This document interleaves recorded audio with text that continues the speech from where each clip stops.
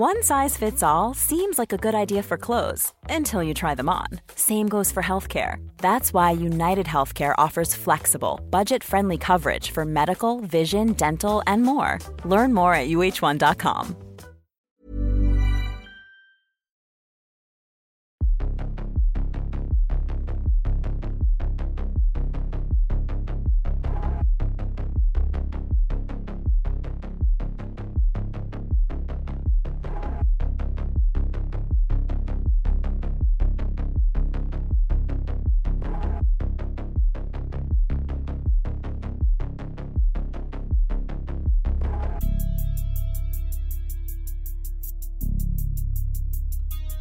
Hello everyone, welcome to Rule the Roost podcast.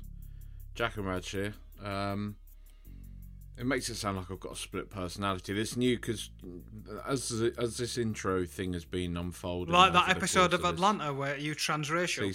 Yeah, it's kind of gotten a bit muddled, hasn't it? But I guess that's very befitting of the world in which we inhabit right now. Yeah, we're a podcast focused on the club formerly known as Tottenham Hotspur. Yeah, I mean, it's not a lot to talk about today, really. Yeah. Is there? Do you know what I mean? Like, it's going to be a bit of a difficult one. Very short of material. Jose Mourinho has gone, and Tottenham Hotspur have gone. The game's gone. My arse has gone. Yeah. Where do we begin, mate? Where do we begin? I've no idea. It's been really weird. It's up to you. You drive, and I'll chip in. I don't know where to start or how to process thoughts, and I guess we'll work out how that'll happen as we go along. All right. Well, yesterday I was round. Let's start at the beginning.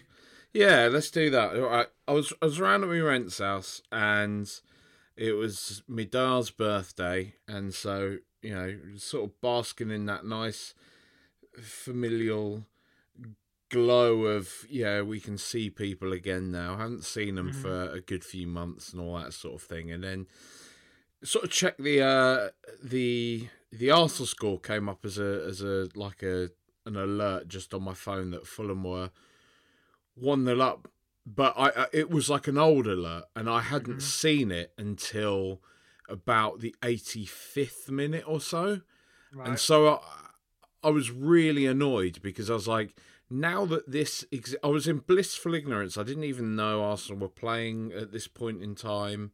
Yeah. I was in blissful ignorance. I would have seen it later on and been like, oh, Arsenal scored in the 97th minute. That's annoying. But I didn't. I saw Fulham winning away at the Emirates, and instantly I was like, oh, well, this is annoying because now I know Arsenal are either going to equalise or win from this point. And then lo and behold, the obvious happened. And a game that I didn't care about at all, I suddenly cared about. Such is football a lot of the time, for all the posturing. And then I was sort of like, just like kind of, it was sort of a bit of downtime. Like, I've sort of put the phone down and you spend a bit of time realising, all right, I haven't seen my family for like a year properly, so I should probably talk to them and not just sit there looking at my phone. But then, whatever, someone gets up, makes a cup of tea, conversation breaks a bit, someone's talking to someone else, you just have a little peek, and then I start to see, plans for the European Super League come out again. And I sort of brushed it off, because we've seen this talk. Yeah, I was going to say, when they first happened, it's sort of like, oh, it's time for this story again, is it? Exactly. It's just, all right, we're coming towards the end of the season. We're coming up to Champions League crunch time. It's season ticket renewal time. Let's just regurgitate the news cycle kind of thing. And I didn't really think much of it until kind of got home, so closer to sort of, I guess, like 8-9 o'clock or so. And you start to see, when, like, for example, so say, like, before Mourinho went, last week, there were people who, people like Alistair Gold, who is very close. He works for, I can't remember, Football London, but he's very associated with the club and is probably one of the journalists that gets briefed by the club, you'd imagine. Mm-hmm. And when certain people start talking about certain topics, you're like, there's something in this now. This is a bit weird. And just... Your Fabrizio and your Ornstein. Yeah, and like kind of the more of those names that started talking about it, and certain publications start talking about a European Super League, and in very, I guess, direct terms. There wasn't a lot of room for interpretation in the way it was being kind of reported this time. It was very matter of fact, and you just started to get that little kind of tickle in the pickle that there was something afoot. And so,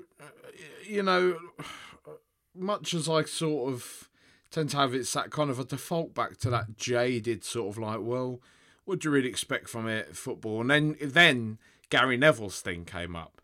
And my sort of immediate reaction to that, funnily enough, inversely, was a bit like Sky Sports and the Premier League hand-wringing over this.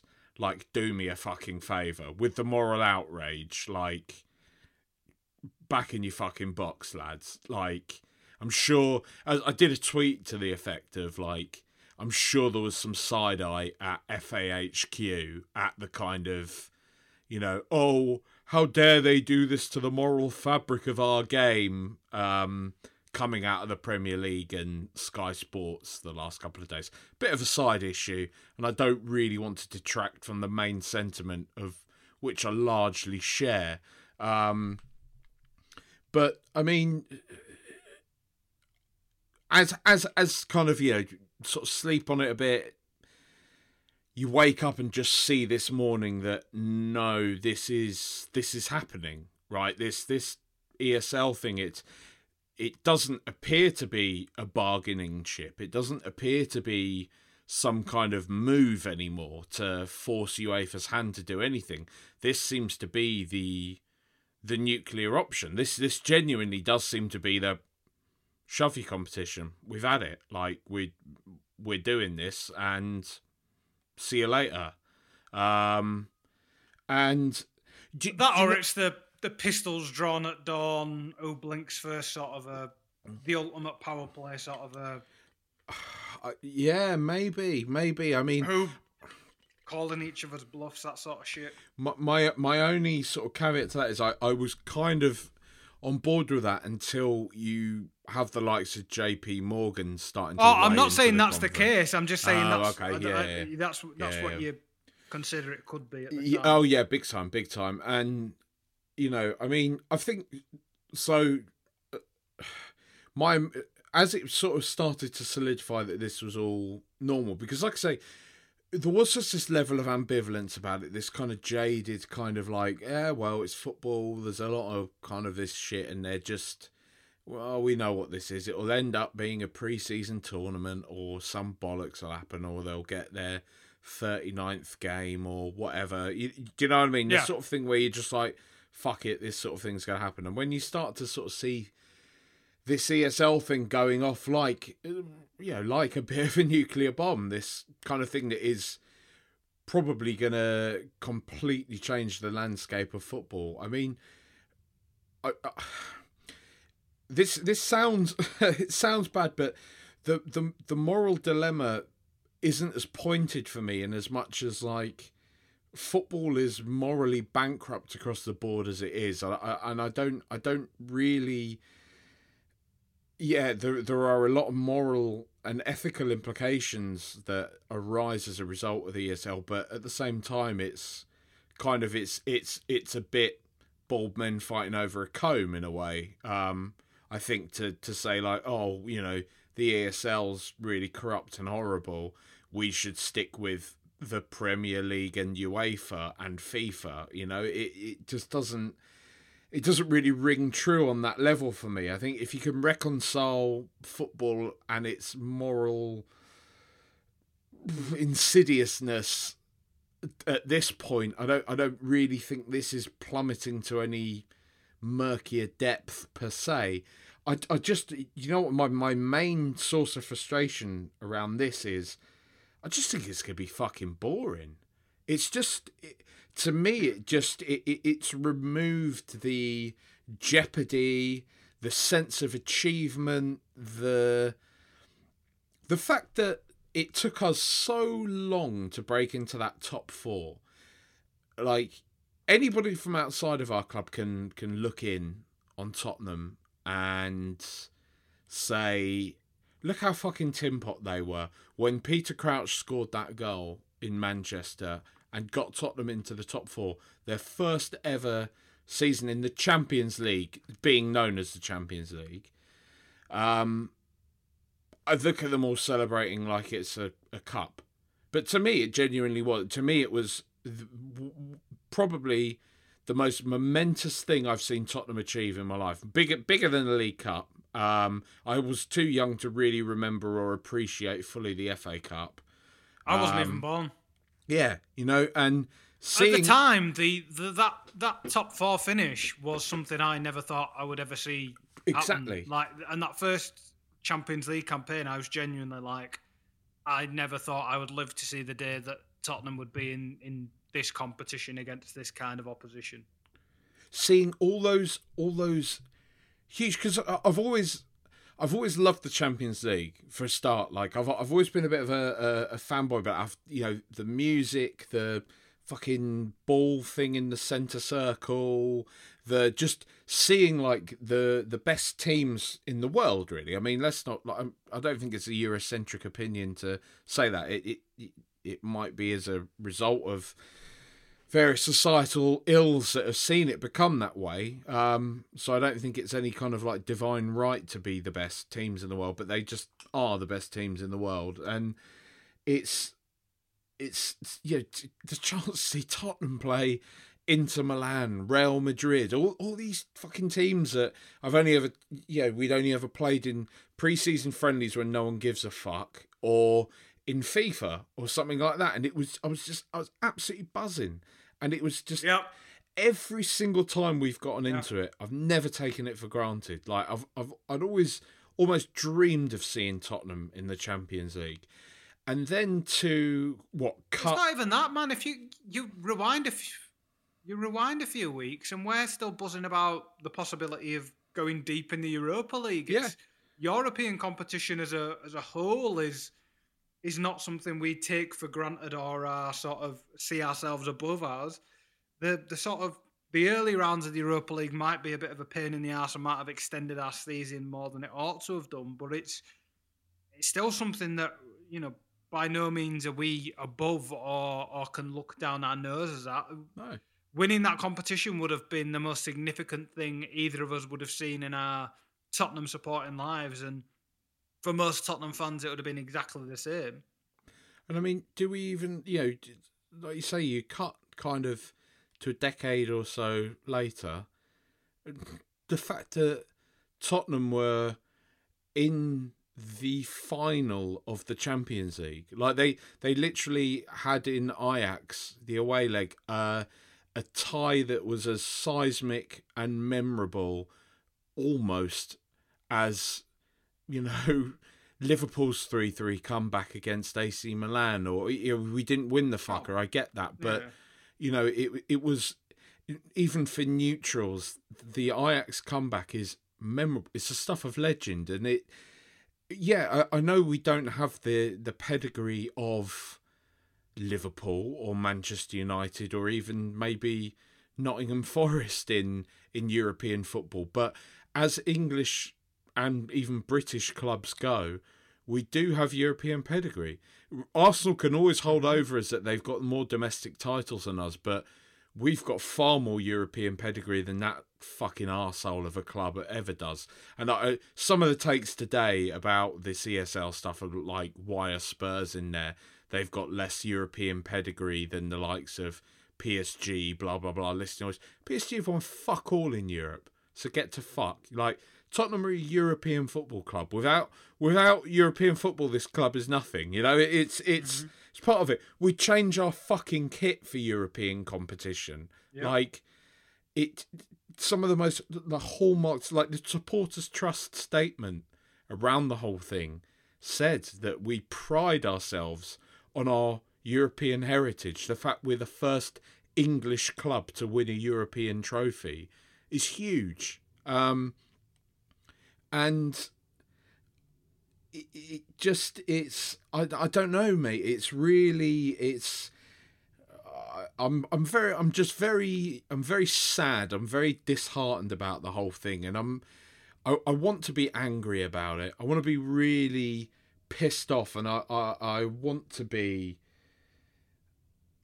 I don't want to be surprised by it, but yeah, I still am in it because I'm just, I guess I'm a naive romanticist, like person that still kind of holds faith. Like we spoke the other day of Levy and that, yeah, he doesn't always get it right, but ultimately I think he kind of somewhere deep down does give a shit. And things like this are just like, why do we give him that much credit? Like, and again, I don't blame him entirely. Like, I think this is a football problem, but he's still contributing to it, you know?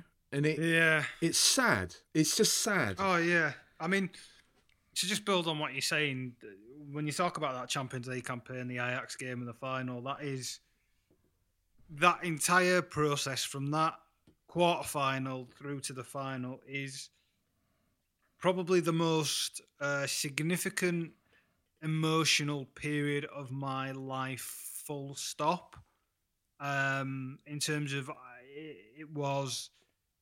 it captured my mind and heart and emotions fully in a way that nothing else ever has or possibly will. And I'm speaking as a man who at the time was preparing to get engaged and have a wedding coming up.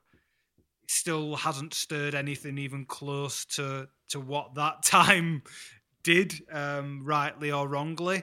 To the point where, we spoke for so long after that it left us so emotionally drained and time to recover from, and it was such an undertaking. And people probably go, "It's fucking football. It's not like you played, you watched from home, all that sort of shit." But that's what this club and that's what those competitions and that kind of a thing mean to us. It still feels like an immense privilege, and I still feel so lucky that even though it ultimately ended shit, we got that, because nobody's ever going to take Ajax away from us. And I might die tomorrow, but more than most other football fans, I'll have seen my team line up for a Champions League final. And like I said to you 5 minutes ago, whatever, I never dreamed of us actually playing in a group stage game, a qualifier for it, never mind the actual fucking final. So to kind of have the club disregard that or do something to jeopardise that is really disappointing. And like you, I wasn't angry by it. I wasn't indignant. I didn't shout and swear. And the thing is, I wasn't particularly surprised either. It was sort of okay, this is what they're doing now. Their lack of shame and their pursuit of money and their want for finance and their attempt to ring fence that and keep it for themselves isn't something that really crept up on us. It was something that I think they've been quite overt about, and never more so than yesterday. But it was just one of those moments where we align ourselves and our personalities and our thoughts and interests, our hopes and everything so closely to these institutions that really have no interest or perhaps even need for us as individuals or as a collective entity, as fans or supporters or customers or clients, whatever the fuck you want to call us in this day. Client IDs. And it kind of makes you question question what you've been doing with your life and your time. The fact that we sit around and we do this for hours on end, and we place so much of our identity and love in these things. For them to kind of so blatantly go, we don't really give a fuck about that as long as we get ours and as long as we're the businesses we want to be and everything. That's the thing that kind of you kind of feel embarrassed about, and that's probably the overriding emotion of it is embarrassment. I mean, and perversely, Jack, at the same time, I'm not. Given we're being honest, there was a very, as embarrassed as I was, there was a small amount of kind of perverse pride in the fact that our little club was involved in it, and I kind of enjoyed the fact that so many people were like, why the fuck are Tottenham involved? And we're like, well, maybe this is after all we've said and all we've tried to explain, maybe this is finally the fucking time where you'll sit up and go, oh, actually, that's a big ass team over there. Maybe, us having to go back decades upon decades to think about the relevance of Forest and Derby and Leeds and whoever the fuck else. Maybe we've been slightly misguided in how relevant and how meaningful that actually is. And that's not to take away from how relevant and meaningful it is to their fan bases and things and the historical context of the game, but in the actual real meaning of the game right this very second, it's nothing but a YouTube clip. And there was that moment where sort of, people are firing pelters at these 6 teams, these wider 12 teams, but more the 6 teams in England. And I kind of had that moment where I was obviously firing back and think the entire thing, much as you do and everyone else does, is despicable. But there's a point of me as well where I'm kind of like, it doesn't matter who you support. You support Grimsby, Blackpool, Bolton, whoever the fuck it is. If they got invited to this thing, they would, except in milliseconds, they would do exactly the same as our clubs have done. And the only reason they're not involved isn't because they're morally superior, like some people have tried to feign they are. Because, as you say, the entire sport really is crooked and fucked to its core, no matter what level you go to. There are some clubs in League Two or the Conference that are the Super League wanters of that level. Gary Neville's grandstanding, but he's currently in the process of pumping as much money through Salford as he can to get them into the Premier League and everything. So it's not as if we're this whiter than white sport as it is, and it's kind of I saw it as more of a wider reflection of the game as a whole rather than just those clubs involved. And those clubs the only reason those clubs are involved is because they're currently the selection of big clubs that are there now. It was just, I might be more sort of agnostic to it than most, because I kind of foresee a thing where if it happens and people will be annoyed by it until it becomes a status quo. Because I'm not old enough to remember the Premier League. I was born in 1992, so the only thing I've known is this structure of the English football pyramid. But I imagine there was very similar feelings around the time that the Premier League was introduced and they wanted to jump in bed with Sky. And the reasons for that were purely financial as well. And Tottenham again were at the heart of that because Alan Sugar had his contract to make the fucking satellite dishes for Sky. This game has been broken and the focus of it has been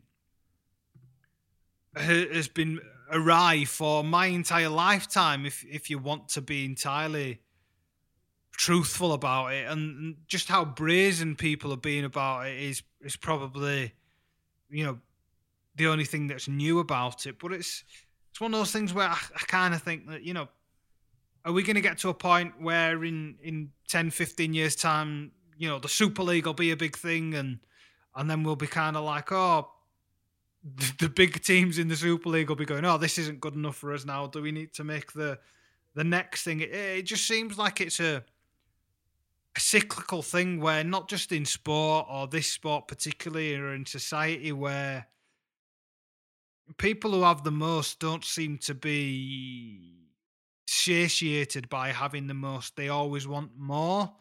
And it's always the people less than that it kind of shits on. But that's no different to day-to-day life and the other parameters of the world. It's just kind of the way of the world, and it seems to be a reflection of that. I don't really have a conclusion for it because it's so new and so raw. But yeah, it's a mix of sort of embarrassment and bewilderment and just sort of weirdly feeling numb to it. And then we'll come on to what happened sort of 12 hours into it. You wake up and you sort of, the statements have been posted and so you've kind of slept on it and you're gearing yourself up to be mad at the club, and then they bury the news or distract you from it by sacking the manager, and you kind of weirdly your mentality shifts and you become a supporter again, and you're kind of like, oh, Ryan Mason's in charge, Mourinho's gone, and and the memes start, and it's such a headfuck, man. It's supposed to be a pastime, it's supposed to be a folly, it's supposed to be where we go to escape from day-to-day life and politics and society. It's supposed to be something that gives us joy and satisfaction in a way that we make more of it than it's supposed to, but we choose to do that to give our lives some significance and meaning beyond the fact that we're just things that exist by fluke. And not to get too existential about it, but it just you just wish it was a game that we could enjoy rather than having to talk about it like this, because this isn't. When we're kids and we're kicking balls about and we want to support the team that's got the cock on the ball and hero worship the players and everything, this isn't what we fall in love with the sport to discuss and be involved with it. It's just it's a shame it's come to this, and where it goes from here and how it shakes out, remains to be seen, because fuck knows, really. If you're looking for plump lips that last, you need to know about Juvederm lip fillers. With Juvederm Volbella XC and Juvederm Ultra XC, your lip look, whether it's subtle or bold, can last up to 1 full year with optimal treatment and no additional maintenance. Find a licensed specialist and see if it's right for you at Juvederm.com today. That's JUVEDERM.com. Add fullness to lips in adults over 21 with Juvederm Volbella XC or Juvederm Ultra XC. Do not use if you have severe allergies or a history of severe allergic reactions, or if you're allergic to lidocaine or the proteins used in Juvederm. Tell your doctor if you have a history of scarring or taking medicines that decrease the body's immune response or that can prolong bleeding. Common side effects include injection site redness, swelling, pain, tenderness, firmness, lumps, bumps, bruising, discoloration, or itching. As with all fillers, there's a rare risk of unintentional injection into a blood vessel, which can cause vision abnormalities, blindness, stroke, temporary scabs, or scarring. For full, important safety information, visit Juvederm.com. Quality sleep is essential. That's why the Sleep Number Smart Bed is designed for your ever-evolving sleep needs. Need a bed that's firmer or softer on either side? Helps you sleep at a comfortable temperature? Sleep Number Smart Beds let you individualize your comfort, so you sleep better together. J.D. Power ranks Sleep Number number 1 in customer satisfaction with mattresses purchased in-store. And now, save 50% on the Sleep Number Limited Edition Smart Bed for a limited time. For J.D. Power 2023 award information, visit jdpower.com/awards. Only at a Sleep Number store or sleepnumber.com.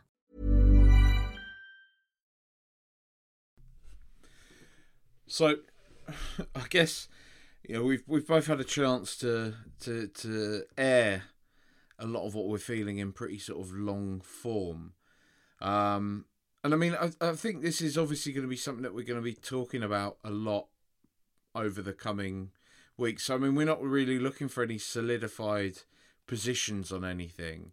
Because nothing is solidified. No. The fuckers they've had half an agreement and they've all released the same statement. There's nothing actually set in stone or anything. So it's vibes, mate. Everyone, you can check into our 24-hour ESL vibes, but otherwise, I don't know what the fuck you're expecting from us. I mean, one of the things I was thinking though, as this news did break, I texted you like as soon as I got the news of being like, well, I think it's safe to assume that Mourinho's going nowhere now, because I just took this as right. You know, statements in line as memorable as the Titanic will never sing. Yeah, isn't it right? Like, because my sort of thoughts were, you know what, like this is all bigger than just the kind of wants and needs of a fan base. Oh, we don't like how he plays football, for the same reasons we got him in because he was attractive for the Amazon documentary. If we're entering this worldwide ESL conglomerate, who do you want at the helm more than box office Jose Mourinho? And I thought, right, this is it now. This is he's given it that crack of the whip, but the reason why he's kind of perhaps not gone fully toxic and he's not really kicked off that much is because he's been talking to Levy all the way along in the background, like, right, so this ESL shit's happening. We're about to get a €2 billion windfall from that. This summer, you'll have your transfer kitty. COVID's kind of coming to an end. At least the impact of COVID on sport as we know it is coming to an end. You're going to have your transfer kitty, 200 mil. Let's just keep it happy. Try and win the Carabao. And that's it. But then, fucking lo and behold, about 10 o'clock this morning, 11 o'clock? He's gone. I think yeah, something like that. He's gone. I mean, much like it. I just like the pause there as you're still coming to terms with the past 12 hours. Oh, yeah. I mean, it totally is, and I mean, it's kind of it's much like when we first got him in, even against my better.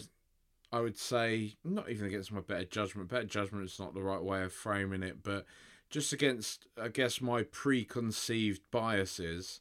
Yeah. I was quite buzzing to have him in. And probably in the way in which I'd sort of sat on the fence for a lot of his tenure.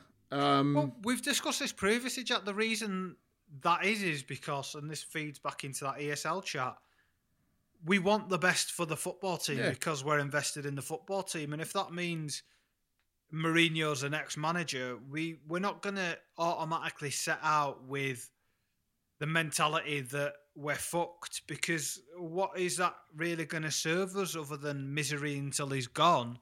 You kind of want to, you give him the space to succeed or fail.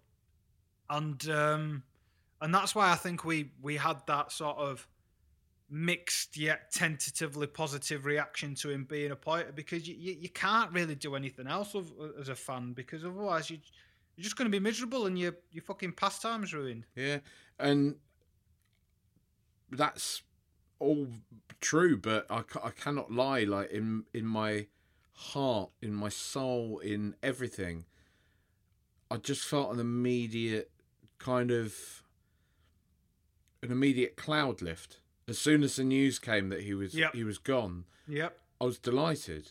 Oh yeah, massive smile across my face as soon as I knew, and I'd kind of I felt really uncomfortable about football, because obviously the people you're around and you work with and everything, it's a topic of conversation, and because you support one of the clubs that's involved, you kind of have this like associated shame for no good reason. And people are like, oh, why do you think you could be involved? I say, oh, fucking, don't really want this conversation with you. And then Mourinho gets sacked and you're kind of like, oh, fucking hell. The sky is blue. But I want to make a point at this point, if that is a shit sentence, but I'll go with it. I didn't ever hate him. No. I don't actually have anything against him. Not from this tenure. I don't. No, and I'm kind of sad it didn't work out, and I feel bad for him. Yes, I'm so glad you feel the same way. When everyone was doorstepping him and he's fucking unpacking his pictures of himself, which a bit Brent, but is what it is. The man is up pushing 60, if not over 60 or whatever. I felt bad for him, and I kind of I'd have liked it to work out. I was genuinely excited earlier on in the season when it looked like he'd recaptured his mojo and we'd become this counter-attacking side that would just sack teams off in a half and then sit back and swallow them whole. It were fucking fun, and the fact that he shat his pants and sort of gave up on himself after that West Ham game is really disappointing and really sad. But it's not like the Sherwood sacking or tenure where I don't even think it was like his United tenure when he kind of was a pretty nasty, toxic character. I think he got a bit of a raw deal on that side of things. The way people were saying that I think they amped up the drama of his toxicity quite a bit during his Tottenham tenure. I think he was... well, you need column inches, don't you? And, I think he was largely well behaved, if I'm going to be honest. For his for sort of in his parameters, he was, yeah. I mean, do you know what it is, mate? Do you know why I feel sad? And the thing is, right? The ultimate thing is for a character like Jose Mourinho, I think he's a kind of, hated, adored, never ignored type guy. And I think he lives and dies by that and loves it. And I think there's nothing he'd hate more than the idea of people feeling bad for him or somehow sort of pitying him. But, and again, pity feels like a very pointed term, but maybe that's what it is because... he's been such a fixture of top flight football for so long. To see him sort of shuffle towards irrelevance is really weird because, it's depressing. The other managers of his level didn't really do that. Fergie was relevant till the end. Wenger had that weird sort of last decade probably at Arsenal where they wanted rid of him, but I'm sure they've probably changed their tune a little bit more now since, the grass isn't greener, shock. But he's kind of, because he's never really been anywhere for all that long, he's never... It's probably an oddly fitting end for him in that, an abrasive figure, flew high to the sun, highest highs, lowest lows sort of a thing. But it is still strange. And even when Carl was on the podcast and he obviously hated him as a Man United supporter and as wanting the best for his club, he even said that, football's better for having a good Jose Mourinho in it. He's still got the spark and glint in his eye in the press conferences. He can still spin a line and, be box office when he needs to be box office. And I don't actually think the easy line and the thing that people say when they're shagging spreadsheets and all that sort of shit is that the games move past him by and all that sort of stuff. I don't think that is actually the case. I just think the man has lost confidence in himself. I think it's a more emotional issue with him than a footballing one because somebody who the game has passed by does not get Tottenham playing the type of football he got us playing when we were at our best. Because we were really fucking good for a few weeks and genuinely good. And there was no good reason, really, for us to abandon that other than the fact that the manager kind of bottled it and lost confidence in it and reverted to type. And he ought not to have done. And had he been more confident, perhaps had he been a bit younger and a bit more self-assured, we'd have been better off for it and he would have been able to right that wrong. And even the stuff about him losing the dressing room, I don't think that was out of because he was a cunt. I think it was just because they were kind of oh, this isn't working, is it? He might not know what he's doing as much as he used to. This kind of It's kind of like when you go see Santa at the shopping centre and it's a bloke that stinks of booze rather than the magical thing. Like, it's that illusion drops, and he's probably lost the dressing room because they've all played against these great Mourinho teams and heard about the great Mourinho legend and myth, and in reality it's just an old bloke who... It's the Wizard of Oz, isn't it? You know, it's... Yeah, perfect. Yeah, they've seen behind the curtain and he's telling them to be cunts, and it's a bit more than that these days. Yeah, it's... You know, I think it's... Because I still reject the... You know, the stuff I've seen in the past few weeks. It's his job to coach them.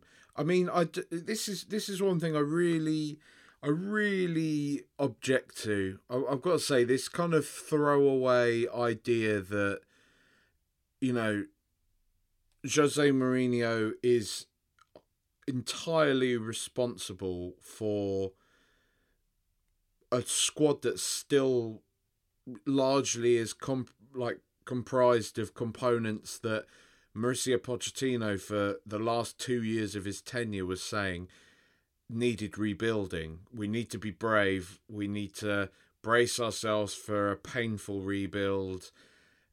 All that stuff hasn't gone away. I also feel that, you know, this kind of sense that he was backed. I mean, there's backing someone and there's backing someone. Like, I get that the man is tired. And it's not an I told you so to you or to anybody listening or to anything. I'm just saying that I've stated, like, from the very beginning, when a lot of people were saying, for example, Højbjerg was, well, and you didn't ever say this, so I'm not, this genuinely isn't a dig at you, but a lot of people were kind of almost quick to be like lumping players like Højbjerg in a sort of bracket with the likes of Kane and Son and stuff. And I've always sort of maintained that level of like, just, I mean, chill out a bit. Like the guy is good and he is necessary for us. He's fulfilling a position of a function in our team that we haven't had since, you know, at least a player in a sort of sitting defensive midfield role since Moussa Dembele, Victor Wanyama, probably, you know, and he's not. He isn't even on a level with either of those players remotely. Like, but still, the fact we have somebody like that has afforded Tanguy the platform to go and be a bit more expressive and do what he wants to do. Probably would have done with Lo Celso had he been not made of quavers, and then thus in turn, it's allowed our forward options, our Kane, our Son, to get back into doing what they're good at. Yeah. But this sort of sense that, like, Højbjerg was a player, and he still could go on and be good, but I don't think he's a player that he's not going to bother any of the teams above us to get into their starting lineup. And I mean, I think when you kind of defaulting back to saying that Jose Mourinho was backed because we did a part exchange with Southampton for a player that was in the last year of his contract that they didn't seem overly asked about losing. Yeah. And took a part exchange for Kyle Walker-Peters on that, basically. And then gave him Matt Doherty, who, yeah, okay, I'll hold my hands up as if I told you so on the other one. I thought Matt Doherty was going to be fucking quality when we first signed him, but again, has turned out to be another player who, surprise, surprise, his parent club at the time weren't particularly that asked about losing. He's dog shit.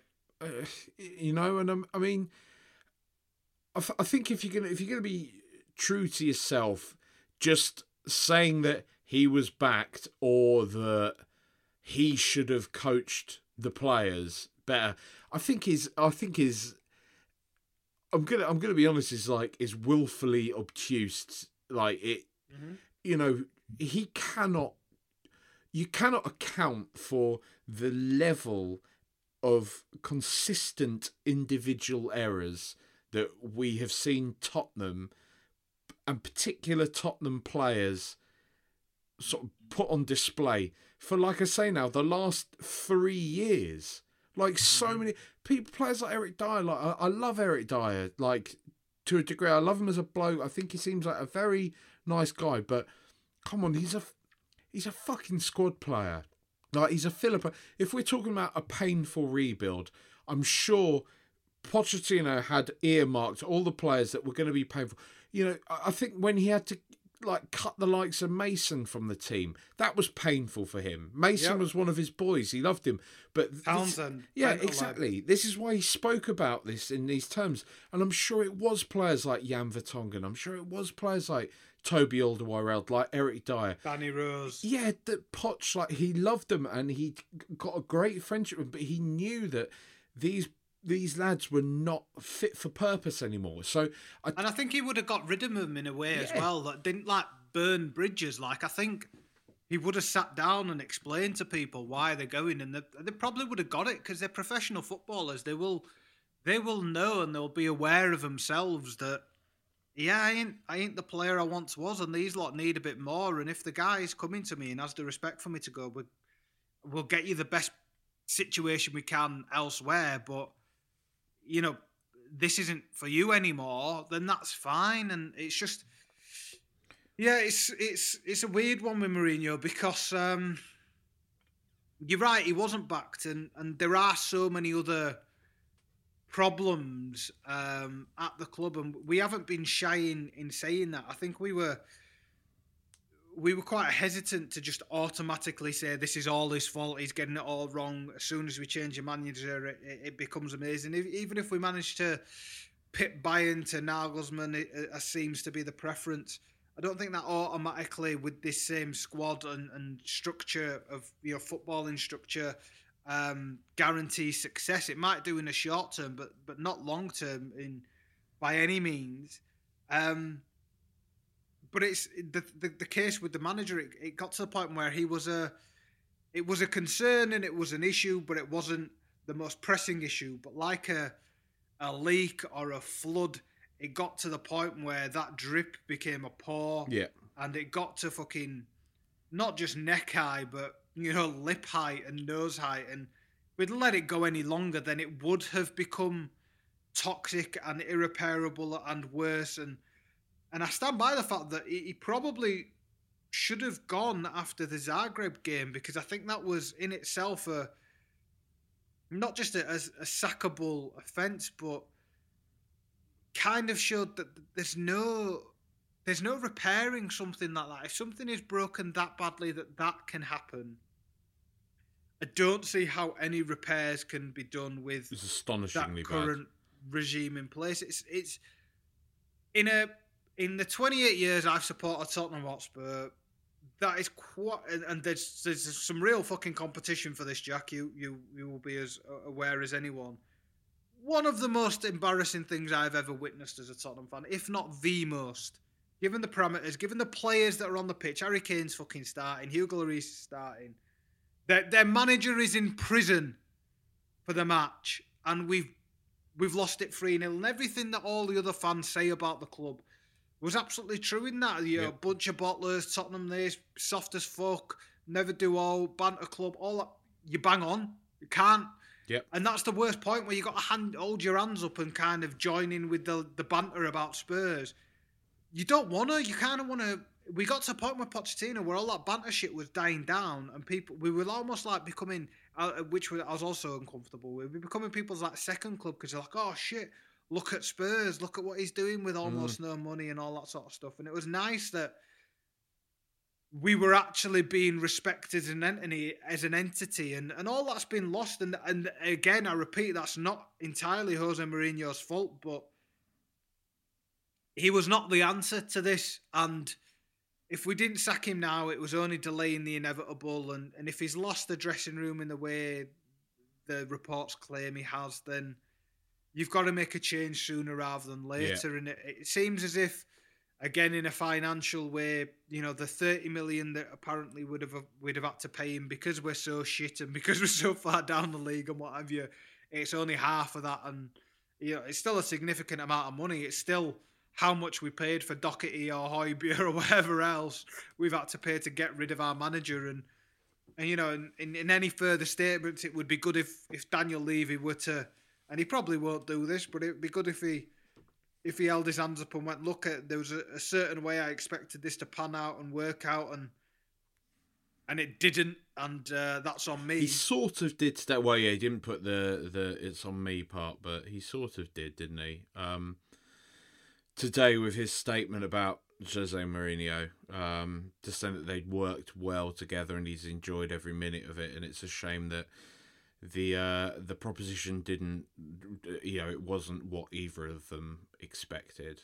It wasn't what any of us hoped for, really. We wanted him to come in, we wanted him to shithouse a few cups for us, which he largely still could, because he gets a certain, if we somehow win on Sunday, he gets a certain amount of credit for that. You don't get to take a team to the final and not have some of that success attributed to you, because he did get us that far. I mean, it's not as if we pulled up trees in the League Cup on the way there, but you've got to be fair at some point.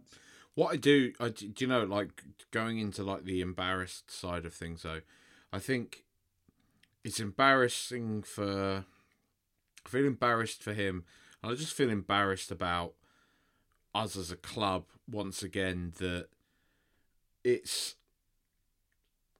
that kind of the naivety that he had, and I guess we all had, that he'd be able to, because we said this at the start, you can imagine he looked in from the outside and thought, he didn't think that, but he thought, they've got Kane, they've got Son, they've got Alderweireld, Vertonghen, you know, a couple of other players here and there, Hugo Lloris in goal. Yeah, I can get these lot top four, piece of piss. And we lapped it up. I think even the most cynical people probably genuinely thought Mourinho was going to deliver us a few things. And I agree with you, he does in part get credit for this if he does deliver as a League Cup. Or if the team deliver a League Cup. Yeah. But the problem with him is because you know, I can imagine some people listening to this will be thinking that I'm being too kind to him, and I'm almost sort of defending him and lashing out at people that have been sceptical of him, because I really don't want it to seem that way, because on the flip side of this, it's the stuff that does really irritate me is that as much as I think that, like, this sense that he should be accountable because his coaching hasn't meant that Eric Dyer or Davinson Sanchez aren't going to be caught ball watching or something like that. Like, if, you know, if you're getting paid the sort of sum of money that you are, like he was, you know football well enough to identify that, to know that you know, you don't have a transfer window coming up yet. Like, you are in the middle of a season now. These are the tools at your disposal. So you just can't rely on that defence. You cannot keep playing this defensive style of football and just keep stubbornly sticking with that when you can see quite clearly that our defence is the weakest part of our fucking squad.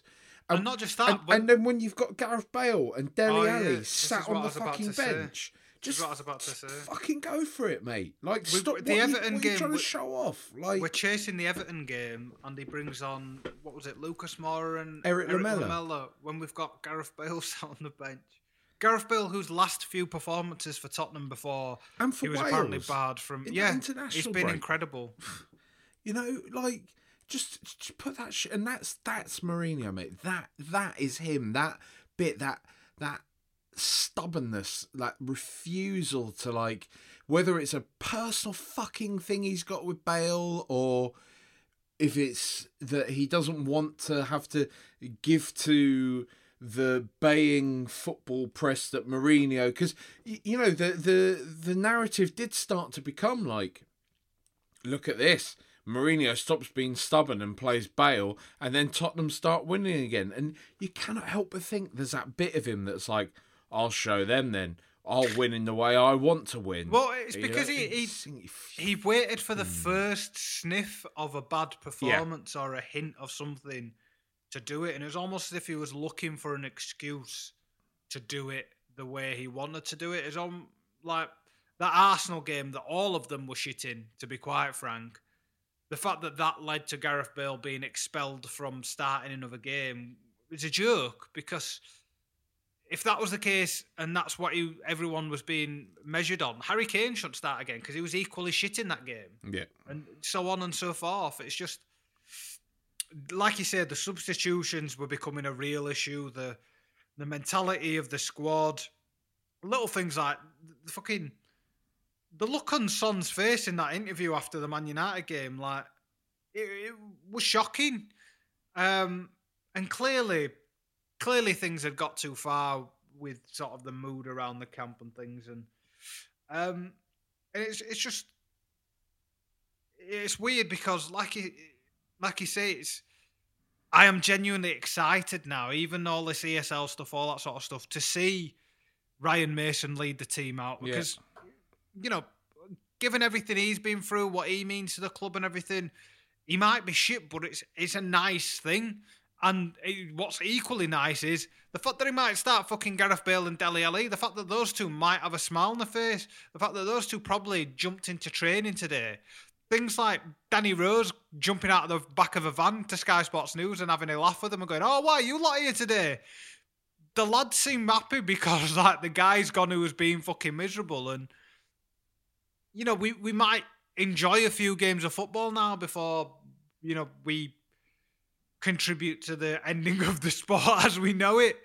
So it's just such a weird, complex set of emotions and outlooks, because I fully believe if we tie these 2 points together, that this decision was made on Friday, if not beforehand, and they were fully aware of what was coming and what was being discussed, and they sat on this until a point where they needed some sort of goodwill or distraction piece for the fan base, because there's no chance in hell that statement being released last night and the 2 following pieces of communication from the club being, 1, the manager you all hate has gone and the lad you all love from our academy is taking over, and 2, we're going to start doing vaccinations at the stadium for the NHS. It's as see-through and as sort of cynical as it could be, but there's that sort of PR 101 from them, and it's all happened for a reason. And it's fucking worked as well, because for a few hours we all started chatting about Mourinho and having a laugh about that and Ryan Mason and everything, rather than all the other bollocks going on. And it might be a momentary thing, that it's not going to have worked well enough for us to completely forget about what we've jumped into bed with. But it's just fucking odd, isn't it? It really is, and I think that I saw a tweet earlier on about the Mason thing, which was, I think it was sort of on the, let me just find it now because it was very nice. It's from a guy called Glenn Ebury, and he tweeted, "This probably isn't the morning for football fairy tales, but Ryan Mason, who nearly died on a pitch and was forced to retire aged 26, leading his boyhood team out as a manager for a cup final, feels like at least some sort of antidote to the circus of greed."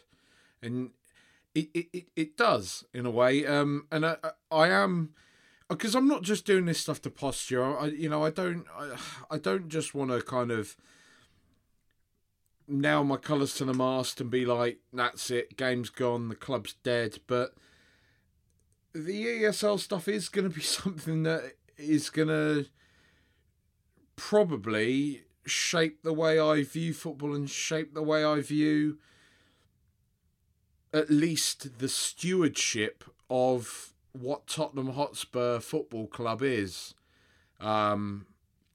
depending on how this plays out. But I think regardless of how it plays out, I think it really has, it's been quite a seismic shift for me. and I'm sort of clinging on to now. Suddenly, the Carabao Cup as something Going away party. Well, yeah, I mean, the greatest irony is, mate, I've been one of the largest fucking naysayers of the League Cup for years, of just like, get rid of it. I hate it. I think it's a waste of space. But now I'm just kind of like, you know what, this is perhaps maybe the last little window of, it might be the last summer we have Harry Kane, Ryan Mason. It's kind of, as somebody who has on record spoken about the effect, the impact that Mauricio Pochettino had on him as a player and as a person, and continues to do so in his life, you can't help but feel that, like, this is almost like it's a little bit of Poch there in spirit that's gonna, you know, maybe, as much as perhaps Mourinho's got us up to the line, wouldn't it be quite fitting if it was just that last little kind of glimmer of Pochettino that exists there within kind of Tottenham now, that actually realised it and just gave City that little fuck you. And it doesn't matter that it's a League Cup, it's a shiny thing at Wembley at the end of the day, you know, and it might just be that nice little kind of, like you say, a going away party in a way, because I sort of said as a joke not long ago, I think again it was either on Twitter or I was chatting to someone about it, that I don't know, in a way it's sort of felt that the past few years have felt really that, like, Tottenham Hotspur were killed, and now it's like it's a bit Silence of the Lambs. It's like Hannibal Lecter is just wearing our face now, and that's kind of what's there. There's the fighting cock badge and our name and our geographic location, but we're just a vessel. We're a brand for something else now, and I know this starts to go all a bit kind of, you know, I don't know, like just rage against the dying of the light and against modern football and stuff. But I really like, because I do kind of hold on to a lot of that feeling.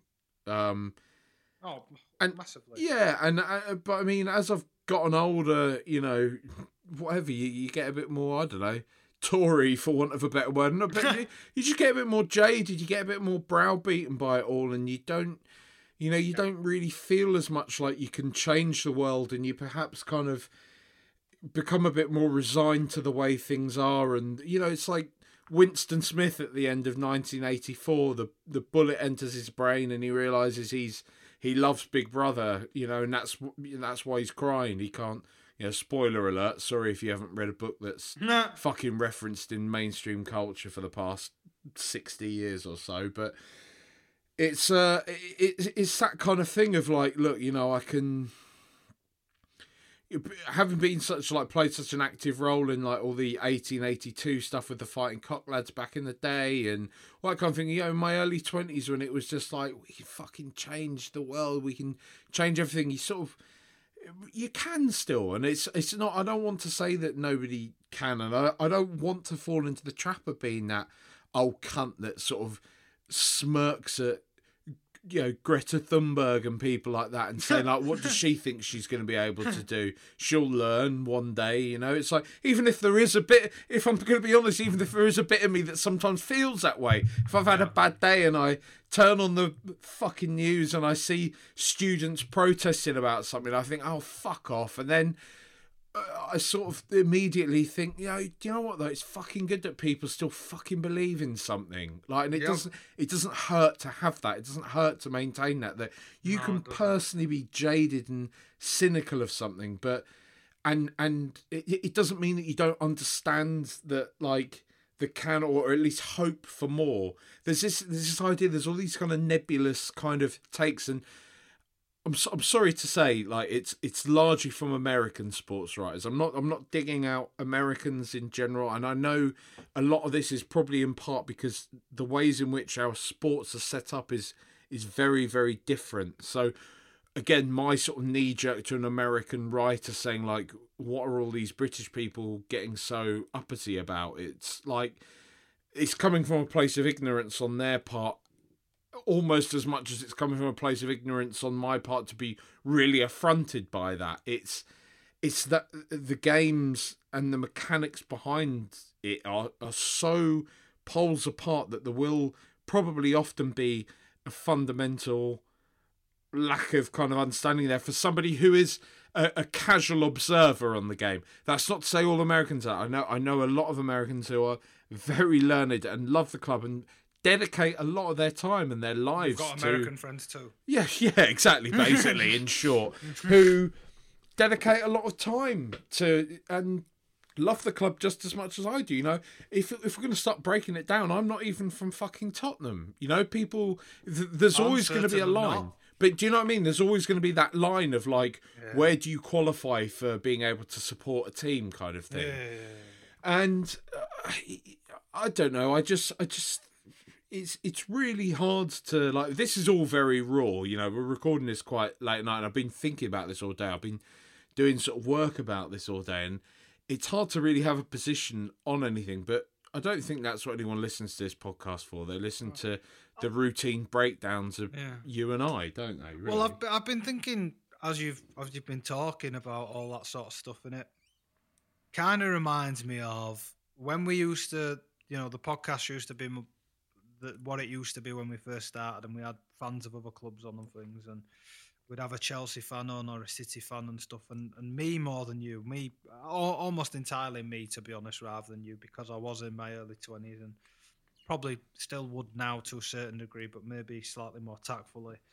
I would question them because of what their club stood for and what their success really means and what it's like to be a fan of an entity as that. And I took great pride in the fact that Tottenham were doing more with less, and we were growing sustainably in the right way, so to speak. Even though, you know, in the grand scheme of things, we were owned by a tax exile who, you know, earned his money through betting on currencies and all that sort of shit, and it's sort of tallest midget stuff. That was something that we took great heart from, and we kind of felt morally superior, or at least I did, for some time because of that. And we've lost that with all of this, and we've kind of grown and become the thing that we used to rally against in a way that I don't think we ever fully intended, because I think we were always quite careful of never wishing away the ownership, because it's better the devil you know, and we're likely to be sold to, you know, something worse with even more blatant desires for finance and all that sort of shit. And you know, we kind of felt comfortable in this whole thing of, we'll keep progressing as a club because, you know, what Levy wants to do is build us to the point where he can sell us, and you know, it'll be fine because on the pitch we'll keep going, and slowly these things will come. And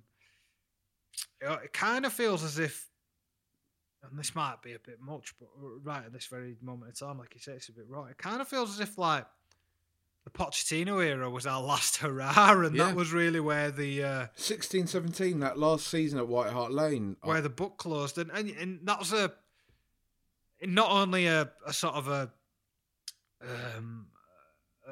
metaphorical ending of the club, but a physical one. We ripped apart our spiritual home and built in its place a, quite frankly, amazing and still breathtaking, but a £1 billion tourist attraction. Yeah. And it's just not the same thing as it used to be. And perhaps we were too naive to expect us to retain our charm and be the working class club punching up that we once were, because we're not. And we've said so much this season, Jack. We've sat here and we've said, you look like a super club, start acting like one. Yeah. And we have, and now we suddenly don't like it. So maybe we're fucking idiots. Yeah, But you know, life makes hypocrites of us all, doesn't it? Of course it does. And hindsight's 2020. And the other thing is, and I think it's an important point to make, because I think it's a point you're allowed to make and something you're allowed to point out without going against the fact that you disagree with the entire thing in every conceivable fashion. But and you might disagree with me here, but I'll say it just for the sake of having that conversation.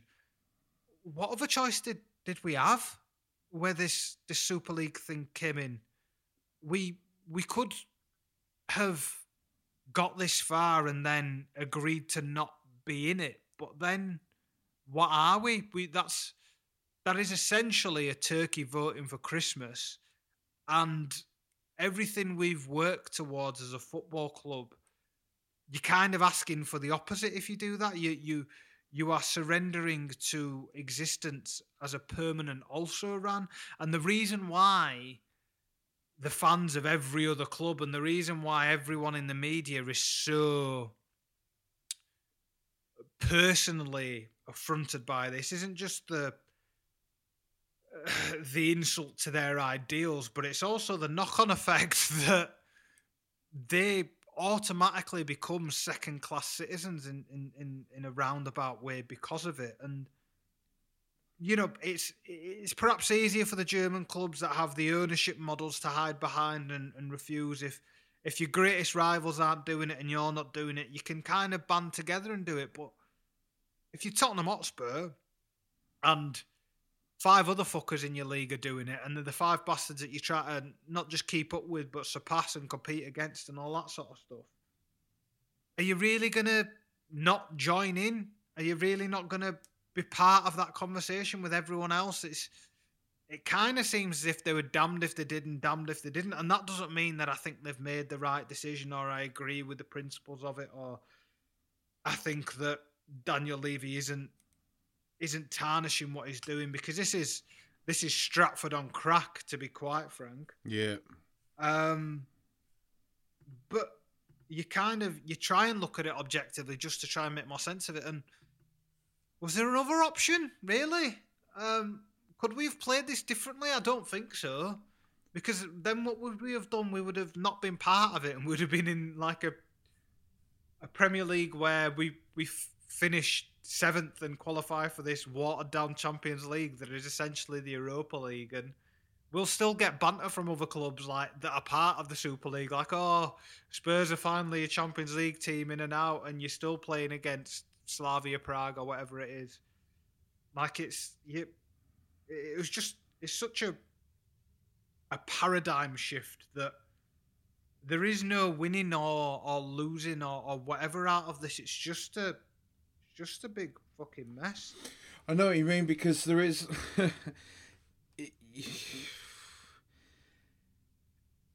you do kind of feel like, well, the option is to make that moral stance, but then it's kind of, as we said at the top end, it's like, but what is the moral ethical stance here? That you stand by what the Premier League and UEFA, who routinely, you know, don't address, you know, everything from not adequately addressing kind of issues to do with racism. I mean, for example, okay, I don't really want to weaponize something like this, something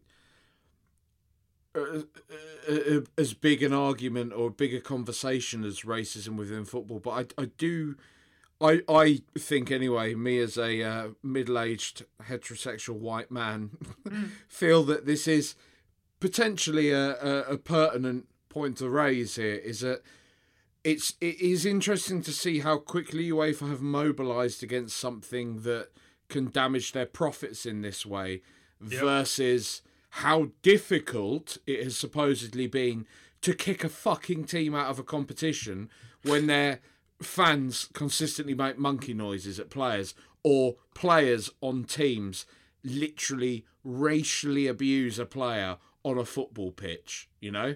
Like, why? That's a difficult issue for them to deal with.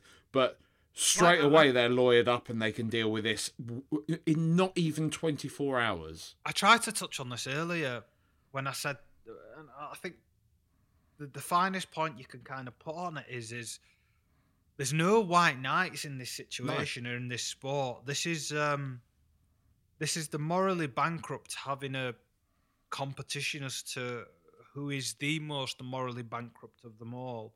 And they're all throwing sand and flinging mud, and there is no moral high ground throughout any of this at all, no matter who you support or where you're from. And the shame of the scenario is that these are such a small minority of people with such a huge say on something that means so much to so many, and it is that vast majority that this really has more of a tangible effect on, in terms of emotion and care and pastime and love and all those sort of things that you can, depending on how you feel about the sport, either see as, too much or hand-wringing or whatever, but it is the case for some of us.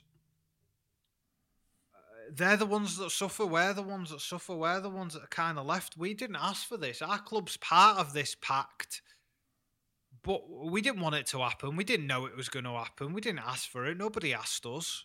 Nobody seems to have asked the players. And,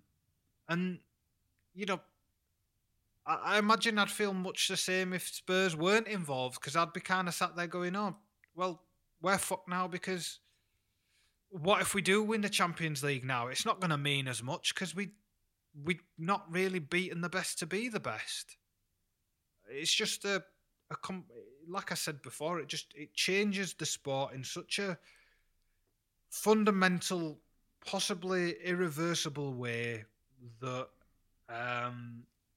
it makes you reevaluate your entire association and relationship with not only the entity that you claim as your own, but the game as a thing. And I mean, if we're going to get deeper, like you were saying in the top half, it's an almost existential issue, because this is something that, football is so tied to my life, my identity. Everything that I do pretty much revolves around it.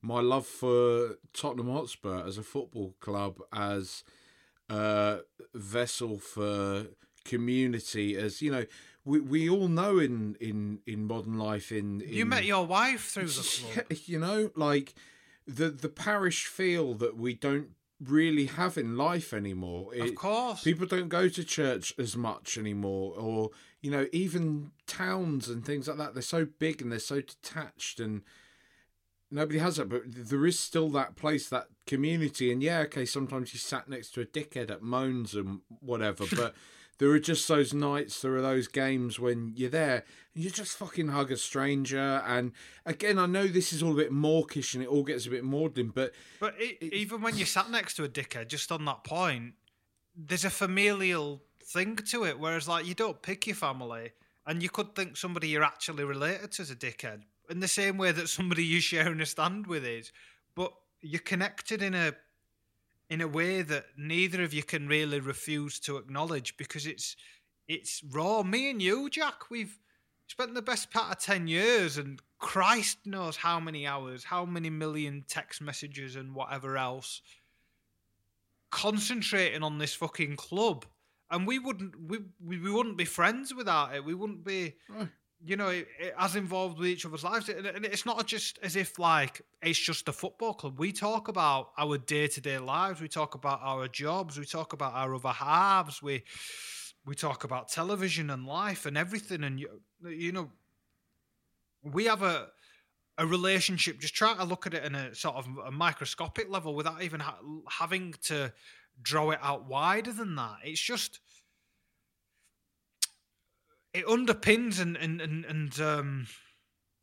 and makes an impression on so many different parts of your life. My relationship with my father is so stitched together by Spurs, and not in a way that if the club didn't exist, I wouldn't have a relationship with my dad. But it's something that we share in a way that we can understand each other through, and gives us an easy reference point that we both know. I will never forget for as long as I live, Jack, that goal going in against Ajax with tears in my eyes, watching it on my own, me and my father, because I still lived at home at that point before I moved out with my missus. I remember telling you at the time, my mum refused to let us watch the games together because we would egg each other on too much. And this man's running up the stairs with tears in his eyes the same way I've got tears in mine. And we meet on the landing, just give each other the biggest hug, and we're just laughing and crying and fucking hopping around hysterically because some man's put a ball in a net. And it just means so much to us. And that's going to be one of my cherished memories for as long as I live. When the time comes that I'm on my deathbed, I dare say that hug with my father is one of the things I'm going to remember most fondly. So it's this idea that it's almost, and the thing is, like, you know, it might be one of these things that we listen back to in a year's time and we have a laugh about a pod like this, but you know, it's not really. I don't think we should be embarrassed about this though, because you know, it's people involved with making this decision ought to be aware of what the fuck they're toying with. But they don't care, and I think they don't give a fuck. Care, and that's the kicker, right? Because people, I get it. Naysayers will say all those things you've described there, those feelings don't go away. Those memories don't go away, and yeah, there is a point to that. But it's the idea that, you know, in the eyes of somebody that was just. It's not even that. It's not the sense that it's like commodified at all. I mean, that's sort of, it makes me uncomfortable on a certain level, but it's just a sense that we're not going to get that anymore. Those highs, like, all right, fuck it, I don't care. I'm not going to pretend that I don't still hold a torch for Mauricio Pochettino. The man put it, as he always often did when he wasn't going off on a weird one about lemons and stuff like that.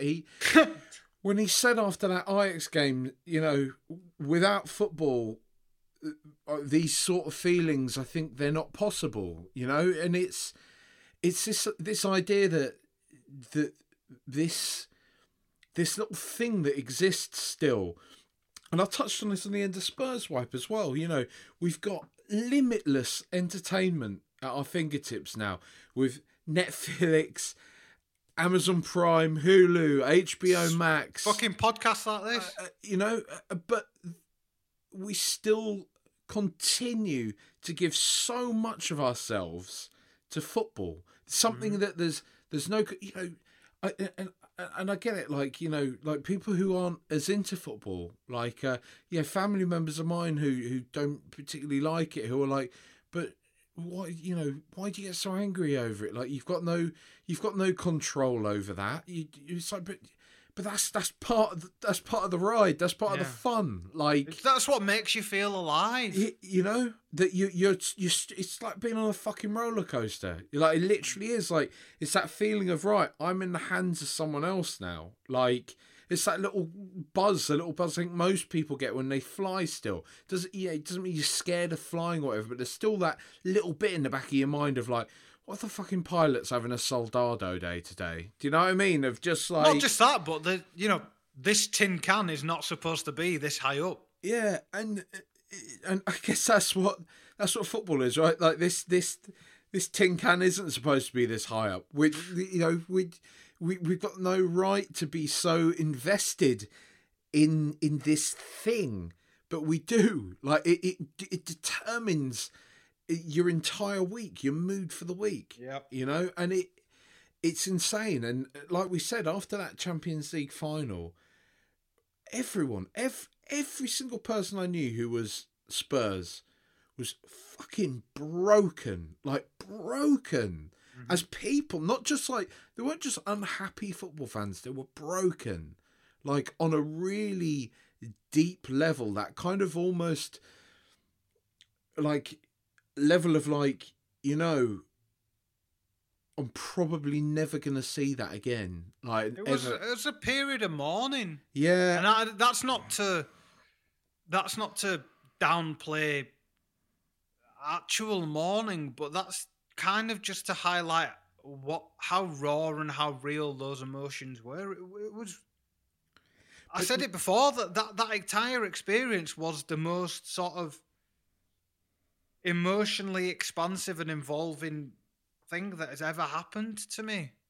And now we're just going to have all that replaced by some Marvel type bullshit of like, you know, we know that Captain America isn't going to die. We know that, not in a real sense anyway. There's no peril. You know, I'm sure somebody now is going to go, well, actually, Captain America does die in something or other.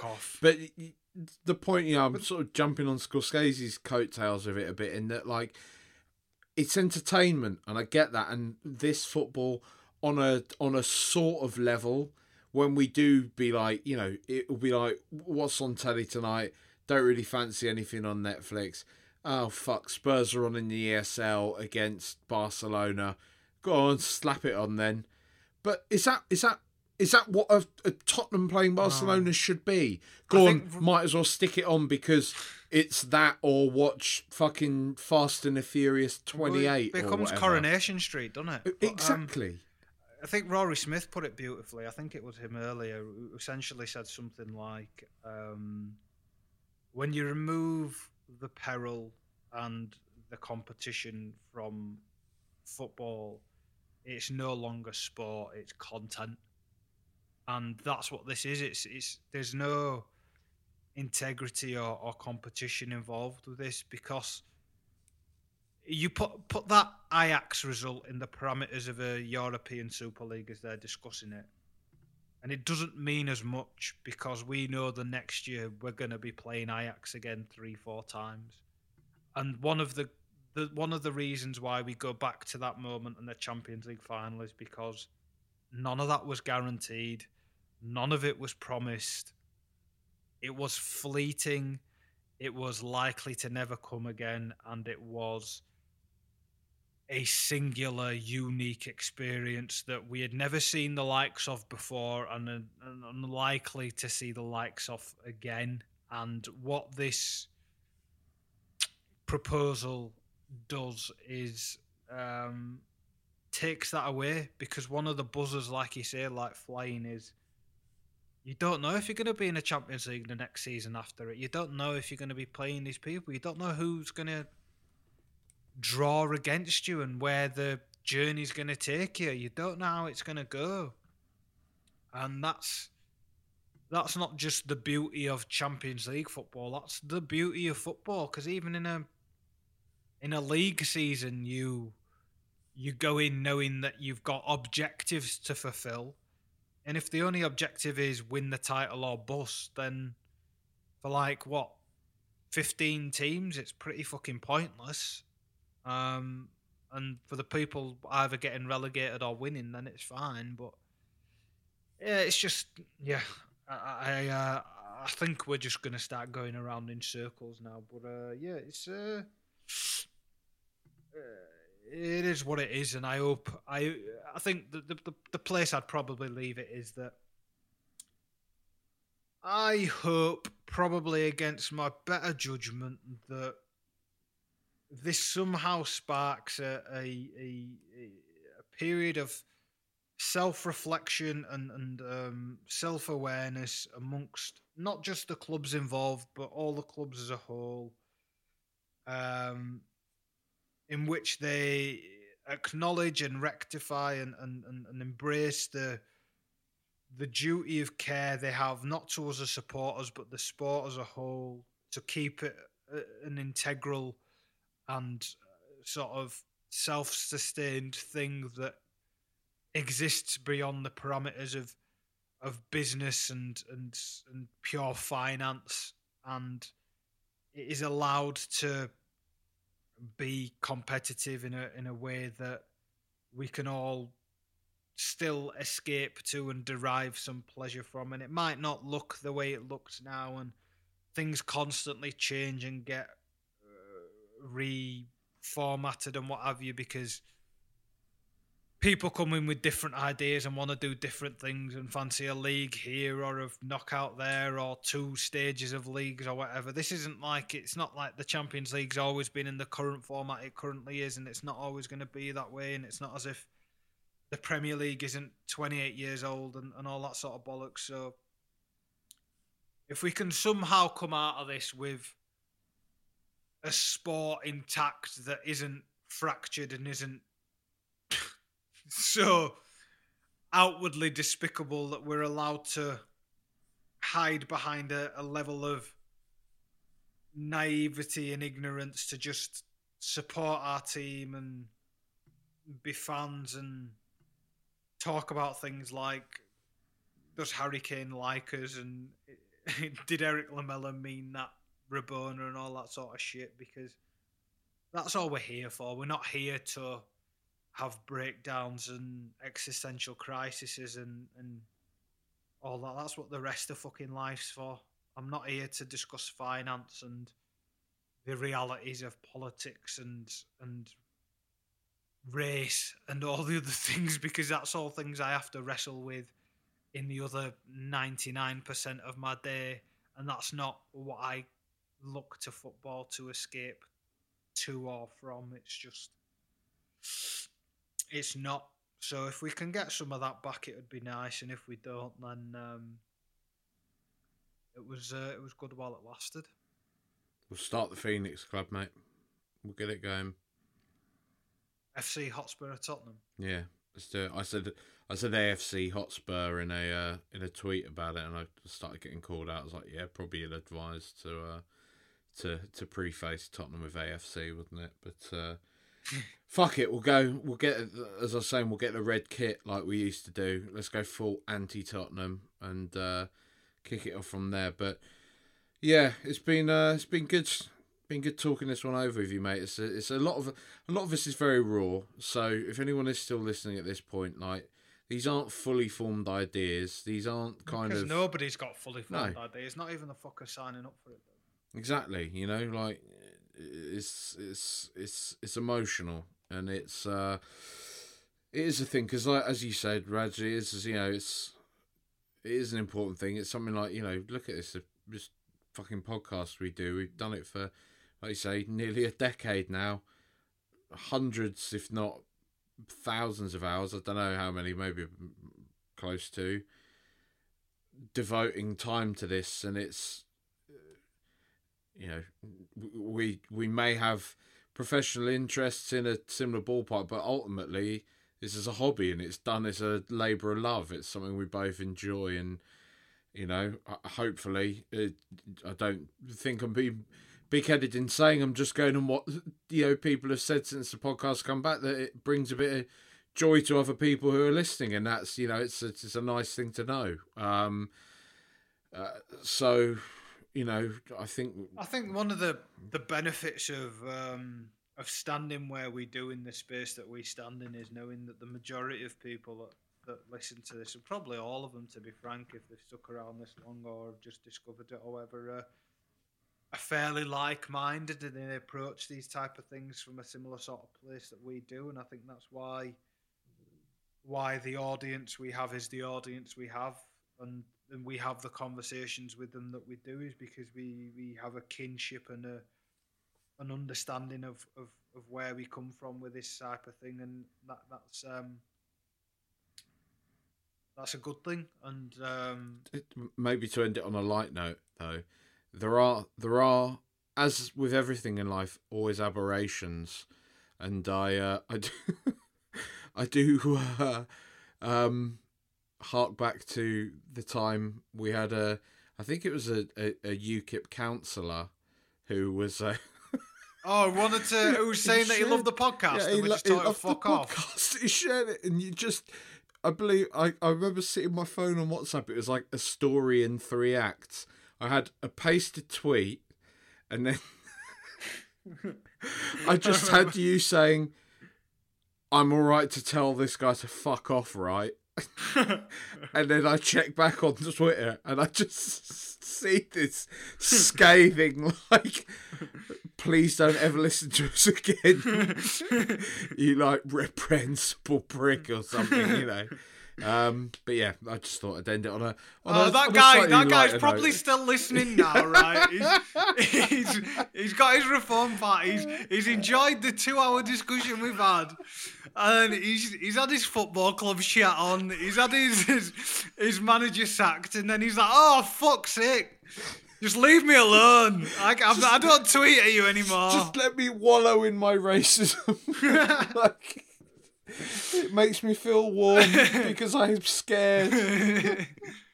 Oh no, you have cheered me up by reminding me of that. There are some fucking weird things that this podcast has allowed us to do. Maybe like when the season's done, we can do like I don't know, we'll come up to an anniversary episode, and at some point we can just have a chat about. I noticed that the other day. I think we missed the 200th, and I was like, have we? Oh, fuck, we didn't mark it with something.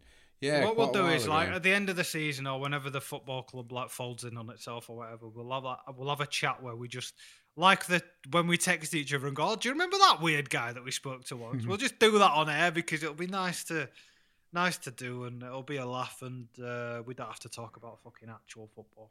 There we go. If you do want to listen to any of the previous episodes of Rule the Roost podcast, you can do so on Acast, Spotify, Apple Podcasts. I think it's on an Amazon one that we've had, when I've looked at the analytics, 0 listens from. But if you do use Amazon Podcasts, we're on there. So, you know, if you've got a preference to that, you can listen to it on there. But no one has done so far. So, Amazon, up your game. If you want to buy this football club, not a football club, if you want to buy this brand, right, up your game and make your podcast platform more accessible and more widely acknowledged.